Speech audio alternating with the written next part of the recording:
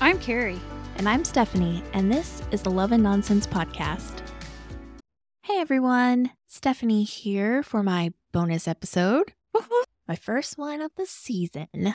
And today I decided I am going to talk about Flipping for Christmas, which aired on the Hallmark channel, just because I watched it and, well, there's some thoughts. So this movie, here's the description to remind everybody. Before Christmas, Abigail agrees to help her sister with what she believes will be an easy flip of an inherited home. Things get tricky when Beau has a different idea. And this stars Ashley Newbrow and Marcus Rosner. So, I'm just going to talk about this movie instead of doing our normal ratings because I did not care for this movie at all. It was, okay, it started off not great because Ashley's character was that uptight, workaholic, kind of rude. And then Marcus was the same way. Like their first meeting was ridiculous because she was at a closed coffee shop with a sign saying, "Be back in 10 minutes." And she saw Marcus's character outside working on something. And she's like, "Oh, do you know when the person will be back?" And they go back and forth for like 5 minutes on him not answering her question and her getting annoyed. I just don't like these immediately hostile interactions. And then it kind of remained that way. Like her character was not likable at all.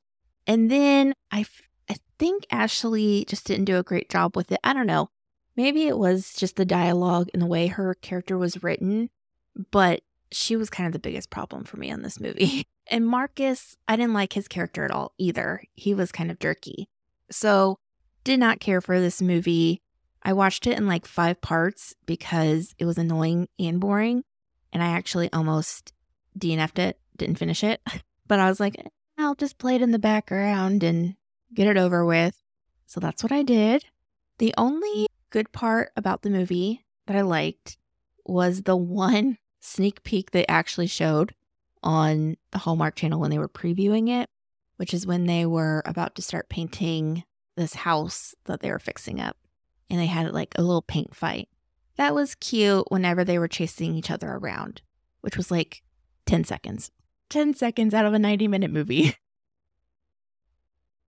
But, you know, it is what it is. Because the ending was terrible as well. Like, the whole time through this movie, basically Marcus's character and Ashley's sister's character, or her sister's husband, whatever, they inherited halves of this big old house.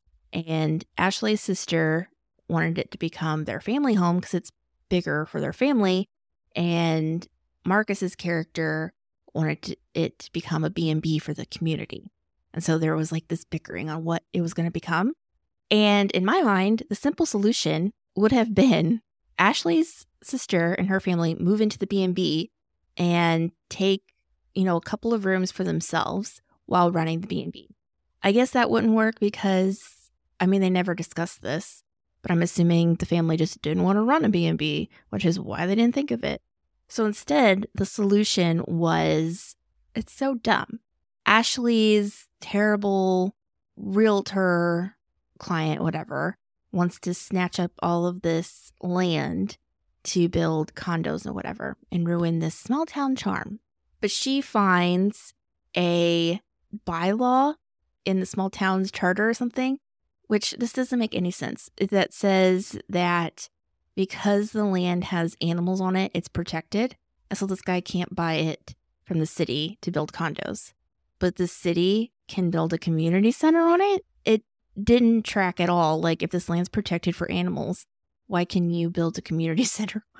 So there's going to be a community center, and Marcus's character gets the house to be a B&B because Ashley's sister is just going to be a silent partner in the B&B. And with the extra money they earn, they'll be able to add on to their current house. It was a very convoluted and not satisfactory ending to a not great movie. Characters weren't great.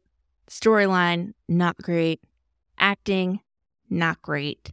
I give this a total nonsense and probably 2s right across the board if I was to rate this. The house was cute, but I would skip this if I were you. So yeah, that's my bonus episode. It was super happy. But to be fair, this was like that first one of the season that I actually would like skip and not want to watch. So there's a positive sign. I'll talk to you guys later.